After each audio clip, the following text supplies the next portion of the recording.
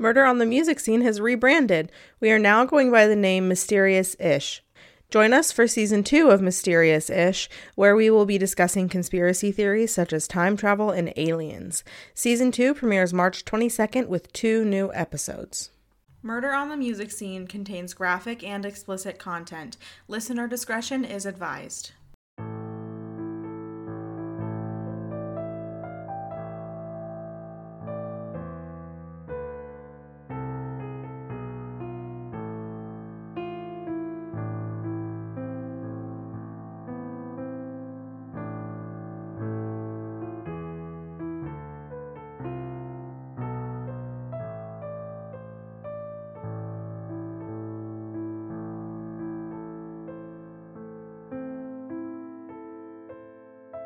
Welcome to Murder on the Music Scene, the podcast where a music educator and a music enthusiast discuss the deaths of musicians and the mysteries surrounding them.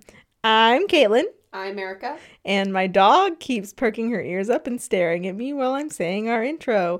And today we are going to be discussing the death of Bob Marley. She was triggered. Oh. She had to turn around. I guess. She's just as upset as you are. She just turned around and stopped looking at me. She just literally betrayed me. She's like, this fucking bitch. What the hell, Macy? This is podcast time, Macy and God. Yeah, podcast time. You're being distracting. Okay. Well, I don't think we have much to discuss at this point. And we should probably just get into it because most of this is just going to be me screaming. Can't wait. Okay, here we go. You ready, Macy? She's ready. Okay. I don't think she is. She's going to It's like go. Preparing. When I start screaming, she is literally going to jump off your lap and start hiding under your chair. Probably. It's okay. Okay, so as we narrate my dog's life. Oh, she's so cute. Nice. All right. Robert Nesta Marley was born on February 6th, 1945 starting off great here, in 9 Mile, St. Anne Parish, Jamaica. His father's name was Norval Sinclair Marley, who was from Crowborough, or maybe it's Crowborough, like Edinburgh, I don't know, East Sussex in England. His mother was Cedella Malcolm, who was a singer-songwriter who was just 18 years old when Norval claimed to be a captain in the Royal Marines. But he was actually just an overseer at a plantation. So let's keep in mind that this marriage is a marriage between a 59-year-old white man who was claiming authority and an 18-year-old black woman who was more than likely being taken advantage of. So, I would also just, when I, looked up when he was born in 1885. In my mind, my brain could not comprehend that. I was like, wait, stop. What? Wait. Stop. That's like a whole ass different century, but I can't. So, Norval wasn't always... Norval wasn't... I know, it's terrible. It really, I don't know, it really reminds me of, Norbit for some reason. I don't know. Norman. Yeah. I hate the word. The name Norman. My grandpa's name is Norman. Sorry, Gramps. I can't. Luke likes it. And I'm like, no, because every time I hear the name Norman, I'm like, Norman. Oh, God. No. Well, my grandpa's nickname in the army was Stormin' Norman. Oh. So there's that. That made it cool. Yeah. Yeah. Cool. Having anger issues is cool. It's fine. Since we have 2 mics now, the listeners, whoever the fuck you are that's listening, they're gonna get the biggest earful of just wheezing from us. So I hope they like our wheezing.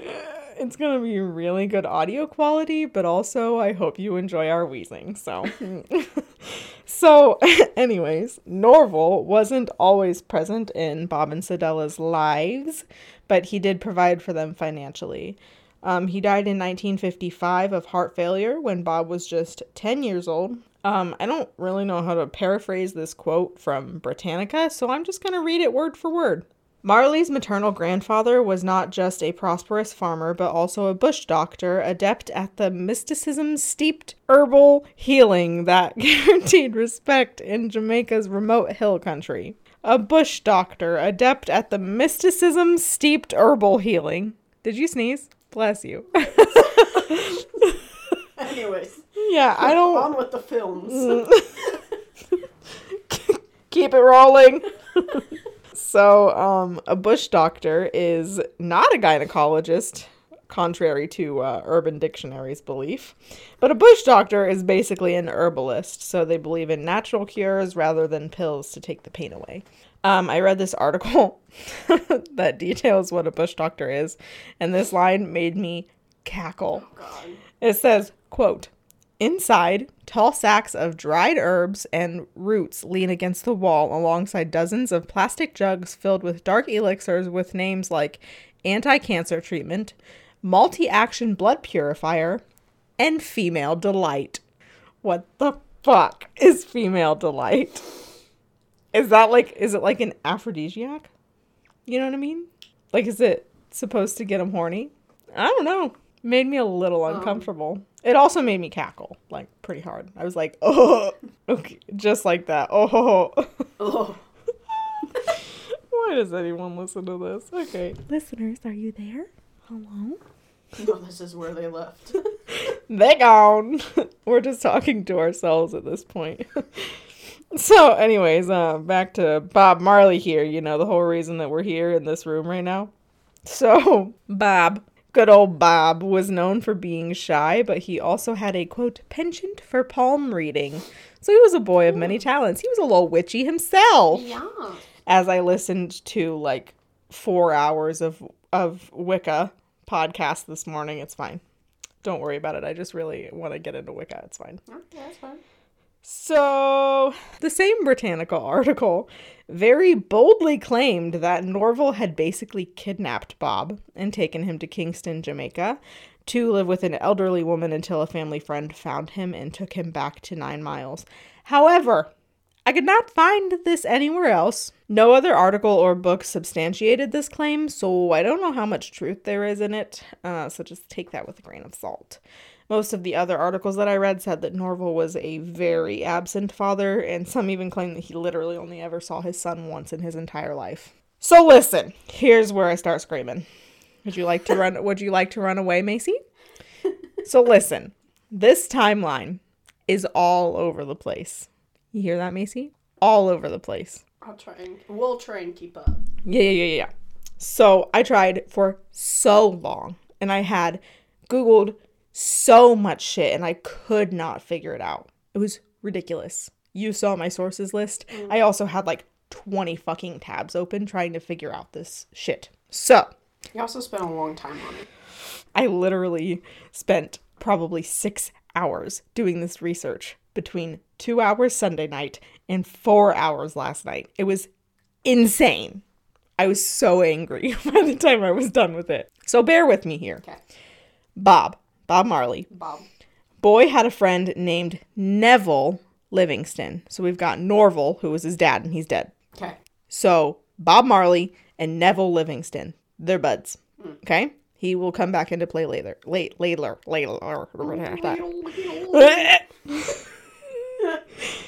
if we still had any listeners now, they're definitely gone. So, Neville's father, whose name was Thaddeus, had a daughter with Bob's mom, Cedella. This daughter was named Claudette Pearl. So, Neville's dad, Thaddeus, and Bob's mom, Cedella, so Thaddeus and Cedella, had Pearl. Yes. But, Pearl. so now, Bob and his friend Neville, look at your notes, Caitlin. Bob and his friend Neville are now connected by a sister. Mm-hmm. Okay. Everything that I read said that Pearl was born in 1964. But also, everything that I read said that Cedella had married a man named Edward Booker in 1963. But Pearl is 100% Thaddeus Livingston's daughter. So I don't fucking know. I don't know. I tried so hard. I searched. I searched day and night. I couldn't. I went to the sketchiest websites. I tried so fucking hard. There is not a damn thing. Okay. I don't know if, like, Sedella was pregnant with Pearl when she married Edward. I don't fucking know. I'm sorry. I tried really hard for you guys. Okay. So, that's one confusing part of this timeline. So, let's add another. Here we go. So, when Bob was 12, so this is before Pearl is born, okay? When Bob is 12, Bob, Sedella, his mom, moved with Neville and Thaddeus to Trenchtown, Kingston, which was a very, very poor part of Jamaica. Yes. Often called the ghetto. I don't really like that word, but whatever. So if this happened, if they moved when Bob was 12, that would be in like 1957. So were Sedella and Thaddeus just dating until 1963 when she married Edward Booker? I'm just confused. And also, that means that there was, like, a 19-year age difference between Bob and Pearl. I don't get it. I don't know that Pearl was necessarily born in 1964. That would be, like, a very geriatric pregnancy for Sedella, especially back in the 60s, sorry. But, like, she also had 2 more children with Edward Booker. So she would have been, like, in her 40s by the time she had those 2 sons. I don't know. Pearl and, I believe their names are Richard and Anthony, have done a phenomenal job of keeping themselves out of the spotlight, because there's, like, not a damn thing online about any of them. The most I could find, here's a little nugget of tea. That's actually pretty sad, so maybe it's not tea. But Bob's younger brother, Anthony, was actually killed in a police shootout in 1990. He was only 19 years old. Bruh. Yeah. So that's really sad. But that's literally the only thing I could find. I could not find anything about Richard besides his name was Richard and his dad was Edward Booker. I couldn't find his birthday. I don't know if he was older or younger than Anthony. Not a clue. No idea. Anyways, Bob, Neville, and their parents are all living in Trenchtown, Kingston. And the 2 boys had already begun playing music together when they lived in 9 Mile. But them living together in Trenchtown made it much easier for them to explore their musical interests. So they experimented with ska music as well as R&B. And at this point, Neville Livingston started going by Bunny Wailer. So Neville is no more. He is now Bunny. Okay. So Bob, Bunny, and another guy named Peter Tosh formed a vocal group, which would change names multiple times. They started out as the Teenagers, moved to the Wailing Rude Boys, the Wailing Wailers, and finally settled on just the Wailers. So none of the boys could play instruments at the time. They were just doing vocal harmonies. But Joe Higgs of Higgs and Wilson, who I don't know, sorry, not sorry, he helped the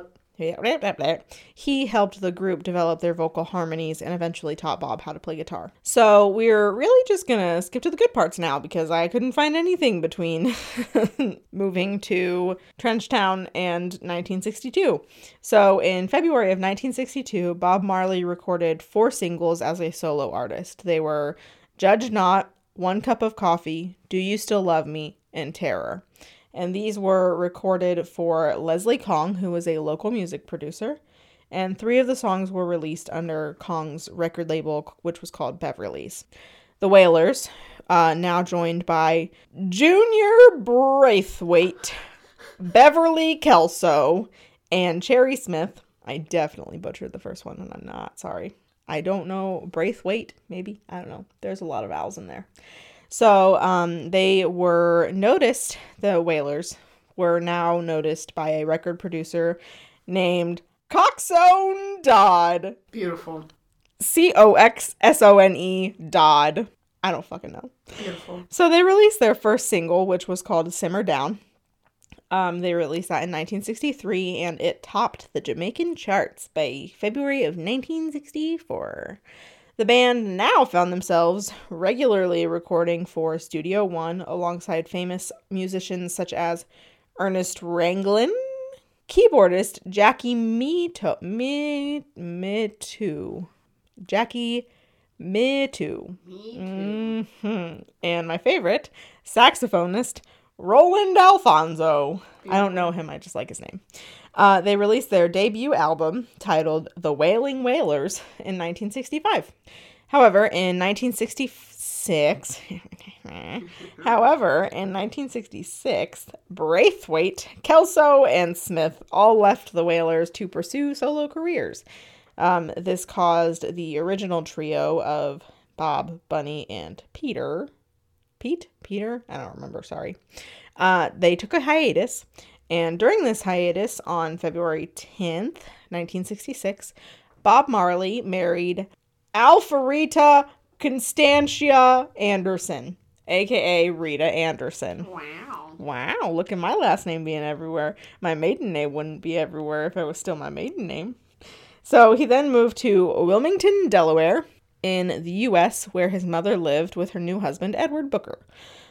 Here's some tea. Here, Bob worked as a lab assistant for DuPont. Now, if any of our listeners love Bailey Sarian as much as I do, they will recognize that name.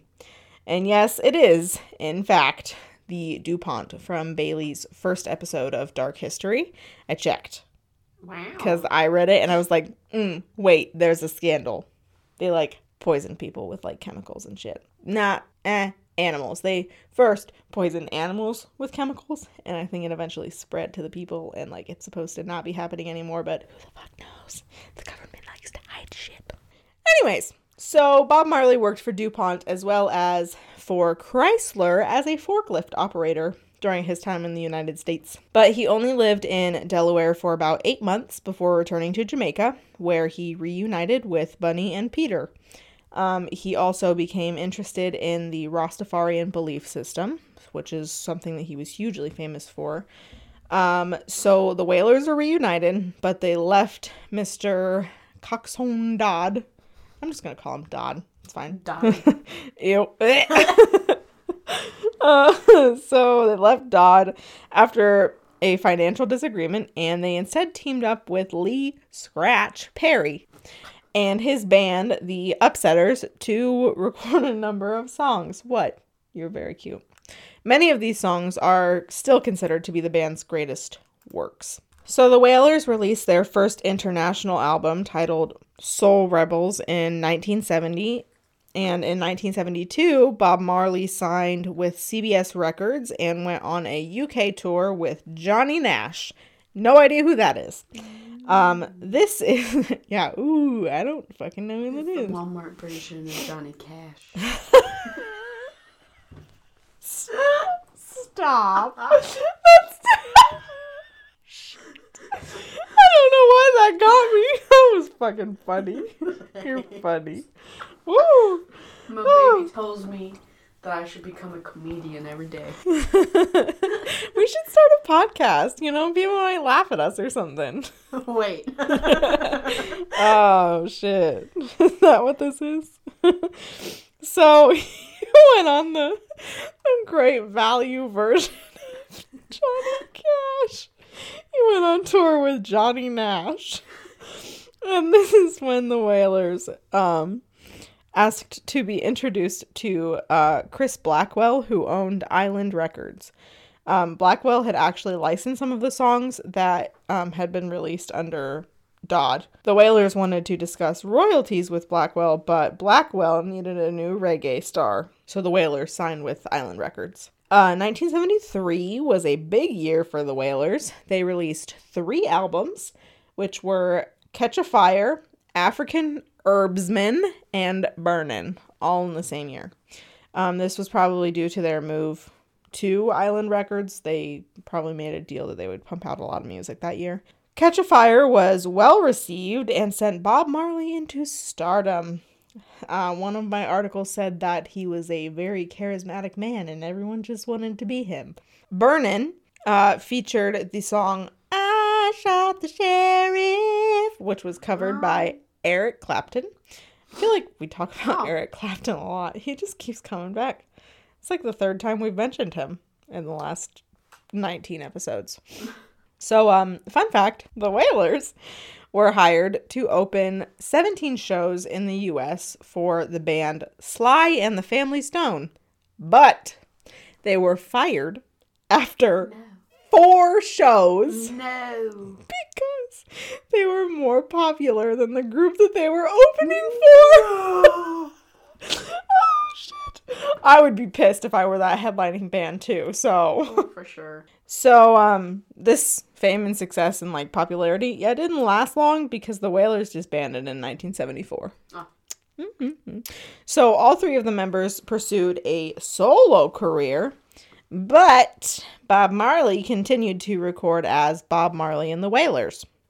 The Wailers being his backup band, which consisted of, this is a long list, here we go, Carlton and Aston Barrett, Junior Marvin, Al Anderson, Tyrone Downey, Earl Lindo, and Alvin Patterson.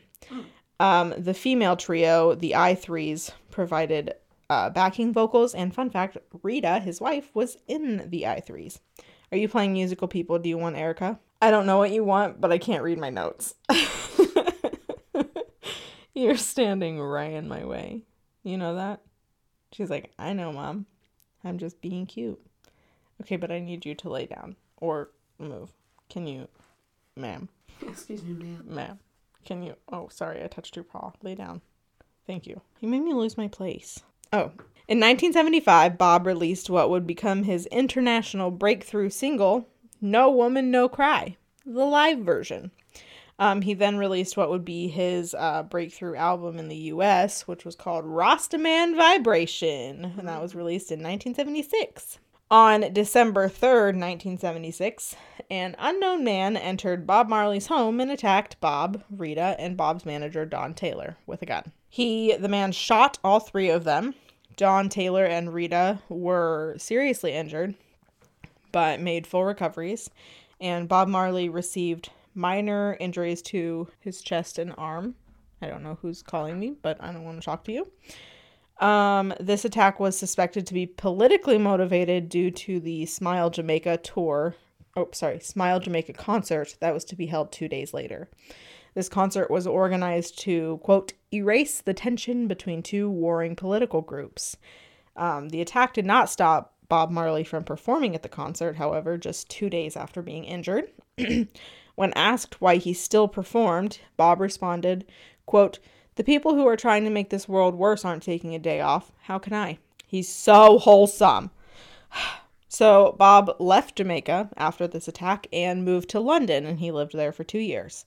While there, he wrote 2 new albums, one titled Exodus, which featured singles Exodus, Waiting in Vain, Jamming, and One Love. He also released another album titled, I think it's Kaya. I'm not sure if it's Kaya or Kaya. It's Kaya. He released that in 1978. Also, while in London, Bob was arrested and convicted for possession of marijuana. Oh, yeah. the devil's lettuce. Well, we'll get into his beliefs in there because it has everything to do with the Rastafarian belief system. So in 1978, Bob returned to Jamaica and performed at another political concert called the One Love Peace Concert, in the same vein as the Smile Jamaica concert from 2 years prior. So it was also politically to ease tensions, whatever.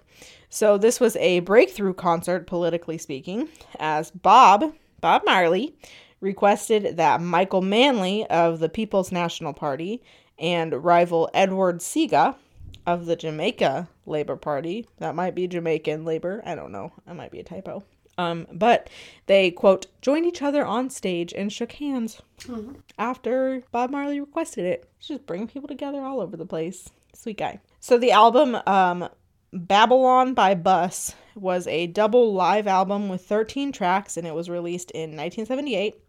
This one featured jamming, which showed the audience, quote, in a frenzy, and exemplified the intensity of Bob Marley's performances.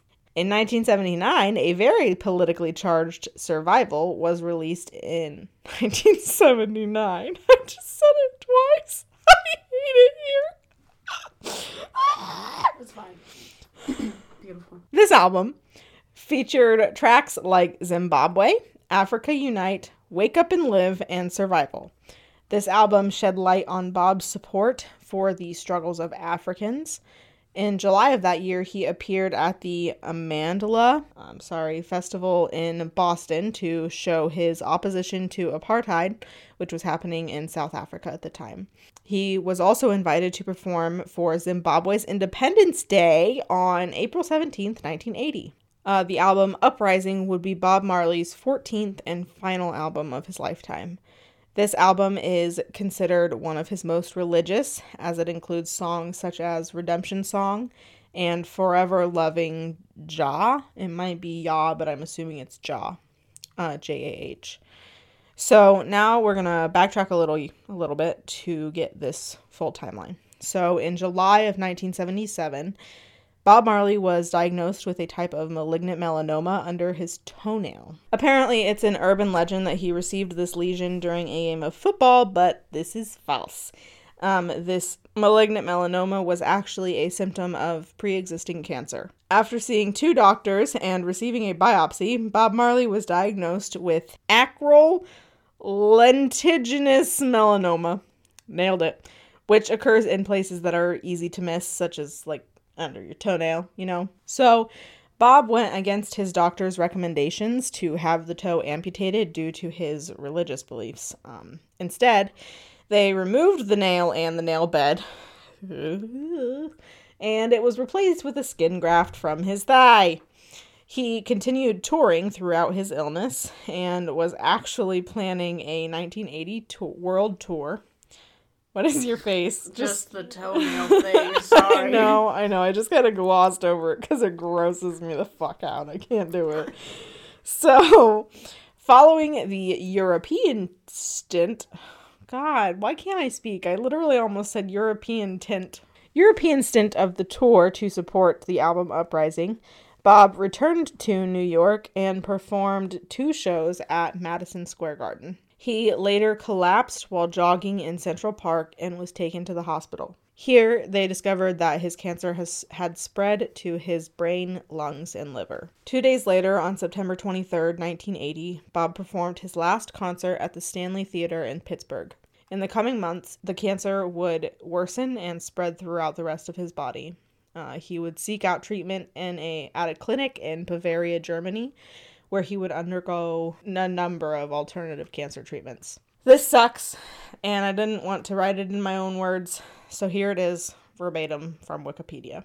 Quote, after 8 months of effectively failing to treat his advancing cancer, Marley boarded a plane for his home in Jamaica. During the flight, Marley's vital functions worsened. After landing in Miami, Florida, he was taken to Cedars of Lebanon Hospital for immediate medical attention, where he died on 11th May 1981, age 36, due to the spread of melanoma to his lungs and brain. His final words to his son Ziggy were, "Money can't buy life." Yeah. Yeah. It can't. No. And I said 11 May because apparently a British person wrote this. So, May 11th, 1981 for us Americans here. So, Bob Marley had a state funeral in Jamaica which combined elements. I'm sure the elephants came and supported. Combined elephants. I'm sorry, this isn't funny. I'm nervous laughing. His funeral combined elements of Ethiopian Orthodoxy and Rastafari tradition. He was buried with his guitar. Oh. So I briefly mentioned Bob's political and religious stance, but I kind of want to get a little bit more into it because it played such a heavy role in his music. Oh, yeah, for sure. Like, obviously. Mm-hmm. So one of the beliefs of Rastafarians is that marijuana, or ganja as they call it, can aid in meditation. He also believed in the unity of African people across the world, as shown by his song Africa Unite. He believed that all African countries gaining their independence from European dominion was a victory for all of the African people who had been removed from their countries and enslaved. There is so much more behind the psychology of Bob Marley's music. He was heavily influenced by his Rastafarian beliefs, as well as the lack of his father's presence when he was alive. I read through a very interesting article from debate.uvm.edu that discusses this and deep dives into quotes and lyrics from Bob Marley. I can't get into it completely because it would take way too much time that we just don't have. And also, I'm sure that me spewing this information at you would bore the actual fuck of you. Wait, fuck, shit, I messed that up big time. You know what I mean. So, but if this is something that, like, interests you, go to the blog on our website, murderonthemusicscene.com, and find the link to this article. If you click on the episode, it'll be at the very bottom underneath all of the pictures. It's a very interesting article. You get, like, some pretty good insight into just the psychology and very wise things that Bob Marley said. He was a very wise man. Mm-hmm. I'm gonna have to check that out myself. Yeah, no shit. It's really interesting. I read through it. It's a lot, and they use a lot of big words that I had to Google, but... So, okay, one more thing, and then I promise I'll shut up. So, this was Bob's eulogy delivered by Jim... I'm assuming it's probably just a portion of his eulogy, because it's not that long. I'm going to tell you his entire eulogy. Are you ready? Yes. I'm going to recite his whole funeral service. No. But this eulogy was delivered by Jamaican Prime Minister Edward Seaga, who I have mentioned before. So, quote, "His voice was an omnipresent cry in our electronic world. His sharp features, majestic looks, and prancing style a vivid etching on the landscape of our minds. Bob Marley was never seen. He was an experience which left an indelible imprint on with each encounter. Such a man cannot be erased from the mind. He is part of the collective consciousness of the nation." Woo! Yeah. And even though he's been gone, 30 years at this point. Wait, stop. 40 years at this point. I can math. His music is still so influential. Mm-hmm. And people still, like, thoroughly believe in Bob Marley. Like, they love him so much. He's a good dude. Good dude. All right, I'll shut up now. You're good. Should we talk about some conspiracies? Yeah. Let's get some conspiracies. You know. So would you believe it if I told you the CIA did it? Oh my fucking god. Last week it was ISIS. This week it's the CIA. So apparently there was a guy on his deathbed that confessed this. Like a former CIA agent? Yeah. Oh my god. Yep. His name is Bill Oxley. Oh. There's actually a video. I kind of watched the video, but I mostly went off the article because, like, the article really just, like, briefly explained the YouTube video. Mm-hmm. So if you want to watch the YouTube video, the YouTuber's name is Willie D. He does this whole conspiracy about, like, this Bill guy confessing on his deathbed about killing Bob Marley. So in the video, Oxley claims that he has committed 17 assassinations. It's fine. Claimed he committed 17 assassinations between March 1974 and August 1985. It also goes on to explain that the CIA usually targeted political activists, journalists, and union leaders, but would also target scientists, medical researchers, artists, and musicians. Yes, ma'am. Jimi Hendrix, Bob Marley, eventually Tupac. People that are just speaking on things that they don't want them speaking about. Yep. That's just how it works. And musicians whose ideas and influence represented a threat of interest to the U.S. So basically, Bob Marley was a threat. Yeah, for sure, because he, wanted black people to be treated equally. God fucking forbid. Jesus Christ, how dare you have those thoughts. That is such sarcasm, in case you couldn't sense that from my voice. I just don't want to get shit for saying those words with the incorrect tone. Yes. Bill Oxley explained why Bob was one of the targets, and here's a quote. Bob Marley was also placing the goals of the CIA in jeopardy and threatening the existence of the United States. He was succeeding in creating a revolution that used music as a more powerful tool than bullets and bombs. As far as the agency was concerned, Bob Marley was too successful, too famous, too influential. A Jamaican Rastaman who started using his funds and fame to support causes around the world that were in direct conflict with the CIA. Yeah, God fucking forbid he use his money to do something good, unlike fucking, what's his butt face? Jeff Bezos, who just fucking sent a dick to the moon. What? The dildo-looking thing? He sent a dildo to No, space? it was a fucking spacecraft, but it looked like a dildo. You don't remember that? It was like 2 months ago. Nah, I've kind of been under a rock. Not gonna lie. I've kind of been hiding. It might have been more than 2 months ago. Might have been like a while ago. I don't know. Keep talking. idea. I'll find out. All right. And Willie went on to explain Bob signed his own death warrant by refusing to acknowledge the quote-unquote message the CIA was sending. Oxley claimed that the CIA sent a few guys to shoot up Bob's house in Kingston. Oh. I'm so glad you didn't see my face because when you said that, my mind went, what?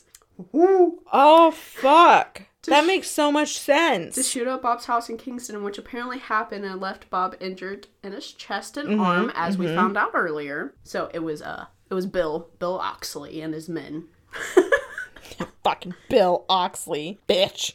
Here's Jeff Bezos' dick rocket. Oh my. Doesn't it look like a dildo? Yeah, he must be watching too much Austin Powers. He's becoming Dr. Evil. He launched it in July, I think. Yeah. Oh, I said 2 months ago. It's fucking January. It's almost been a year. It's fine. I have no sense of time. It's fine. Me either. Time is a social construct.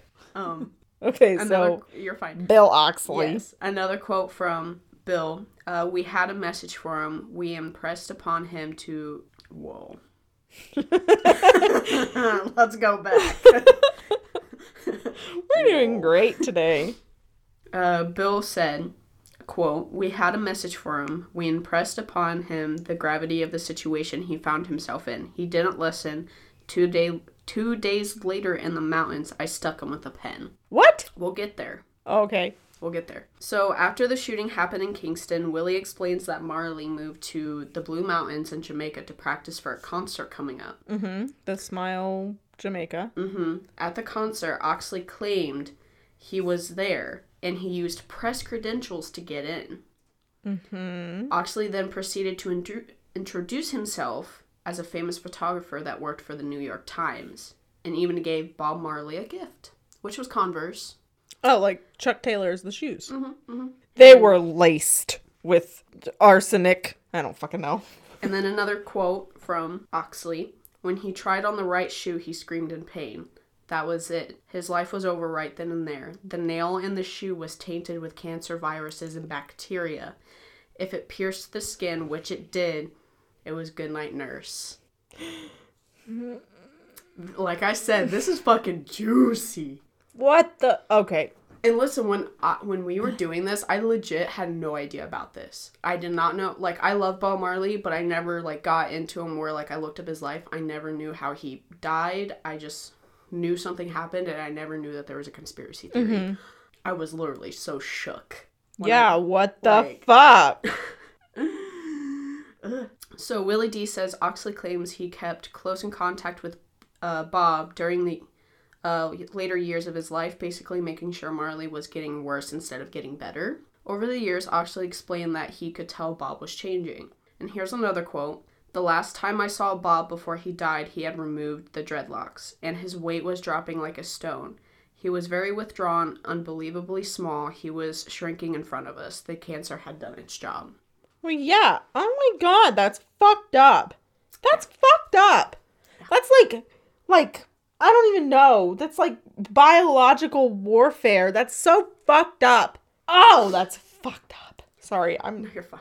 Oxley also expressed how Bob Marley's death affected him. And here's another quote. The day he died in Miami was definitely one of the most difficult moments in my career. I felt really bad. For a long time, I wasn't comfortable with my part in his death, but eventually I came to realize it had to be done for America. No, fuck this guy. For America. What was he doing that was so bad? For America. The same shit that Jimi Hendrix and Tupac were doing. They were speaking their fucking mind and trying to get black people equality. God fucking forbid. Yep. God forbid. Oh, no. Fuck this Bill Oxley motherfucker. He's dead, right? Yes. Fuck that guy. Yeah, because this was a deathbed confession. But some people don't believe in this theory because apparently that it wasn't actually recorded anywhere that he Right, it's had, just hearsay. Yeah, that he had this conspiracy. But like, I don't know, man. I feel like this could actually be true. Like, Yeah. I feel like he gave a lot of details. Like the fucking nail in the shoe thing. Mm-hmm. That's... Where else would he come up with that? You know what I mean? Right, like, I feel like there was a lot of good, like, points that definitely matched up with even your research. Right. Like the guy coming in and shooting the 3 of them. Mm-hmm. And it's the CIA. Mm-hmm. Yeah, well, the CIA is capable of... If I was part of the CIA, I would definitely, say some deathbed confessions, I feel like, so. Oh, yeah. I feel like most members of the CIA do. Like... They've got to be telling deathbed confessions to someone. Right, because, like, if you really think about it, even like, if they did it and everyone is like, nah, like, he's just AWOL. No. Right. No, I don't believe that. Right. Because, Try to play it off like he's fucking crazy or some shit. Yeah. Because what else are you going to do? He died. Right. So, of course he's gonna say some shit and then croak. Yeah. I mean... Why wouldn't you tell the truth right before you're about to die? Especially if it's been something that's been weighing on you for your whole life. Like, if you really did feel guilty, which, like, fuck your guilt, first of all. Second of all. Yeah, if this is all true, he went through a lot of fucking trouble just to assassinate him. Right. I'm mad. Fuck this guy. So, I'm actually kind of surprised that there wasn't any, like, Bob Marley still alive conspiracies. I know, like, literally, like, I looked up conspiracies and that was it. Literally, like, all the fucking articles. I even kept going. Well, it was a good fucking conspiracy. But apparently, I couldn't find anything on it, but T.I. and Busta Rhymes actually, apparently, I guess, spoke about it at one point, and they believe About the conspiracy? Yeah, and they believe in it. But the article, that was literally just the headline of the article, and then you went to the article, and it was just how Bob Marley died. Oh, sweet, thanks. But apparently, allegedly, T.I. and Busta Rhymes believe in this conspiracy. Oh, wow. Yeah. I mean, wow. What if we hit one of them up and got them as a guest on the show? T.I. and Busta Rhymes, are you there? Can you hear me? Probably fucking not. Well, I am surprised, like, even like a reincarnation thing.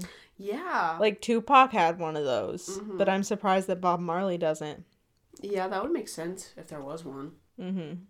I can honestly say, like, I believe that conspiracy. Like, I think the CIA is absolutely more than capable of doing things like that, doing shady shit. They have literally their entire existence, and even before they existed, there were other government agencies that were doing shady shit, covering shit up and whatever. So, I wouldn't put it past him. And it sucks that he had to die so young because, well, not that he had to die so young, but it sucks that he did die so young because he was only 36. He had, like, fucking 11 kids. He would still be around. Yeah, he would. He would be, like, almost 80. So young. God. Think about, like, there is not a single person on this planet that you could say the name Bob Marley and they wouldn't know who he is. Not a single person. I mean, over the age of, like, 12. Wait, if you want to hear, you can have my conspiracy theory about Bob Marley actually still being alive. Oh, yes, let's hear it. So, when Luke and I went to California, I think it was, like, in 2018, 2017 when Something we went. like that. We went to San Diego, and we were actually walking from this Rasta kind of shop. I think it was either, like, we either went to, like, a scape shop or a smoke shop. I can't remember, but we walked out. And there was this guy walking across the street with his dog. Like a little dog. Like, more little than Macy, right? Aww. This dog was dyed Rasta colors. Oh my Like God. green, yellow, and black. That's so cool. And red. And this guy, swear to fucking God, thought it was Bob Marley when I first saw him because of the dog. And then this guy, he was wearing like a big like Rasta hat, dreads. Like the knitted, the big ass. Mm-hmm. Oh. His dreads just sticking out. Oh. Like, and he was old. I mean, he was pretty old. So, I mean, if Bob Marley actually still alive, he's in San Diego. Bob Marley, are you there? Hello. No, but like I had to literally do a double take when we walked out because I was like, what the fuck? I was like, Bob Marley. No. Oh man. Yeah, it sucks. Well, next episode is episode 20. We got some big stuff coming. Yes.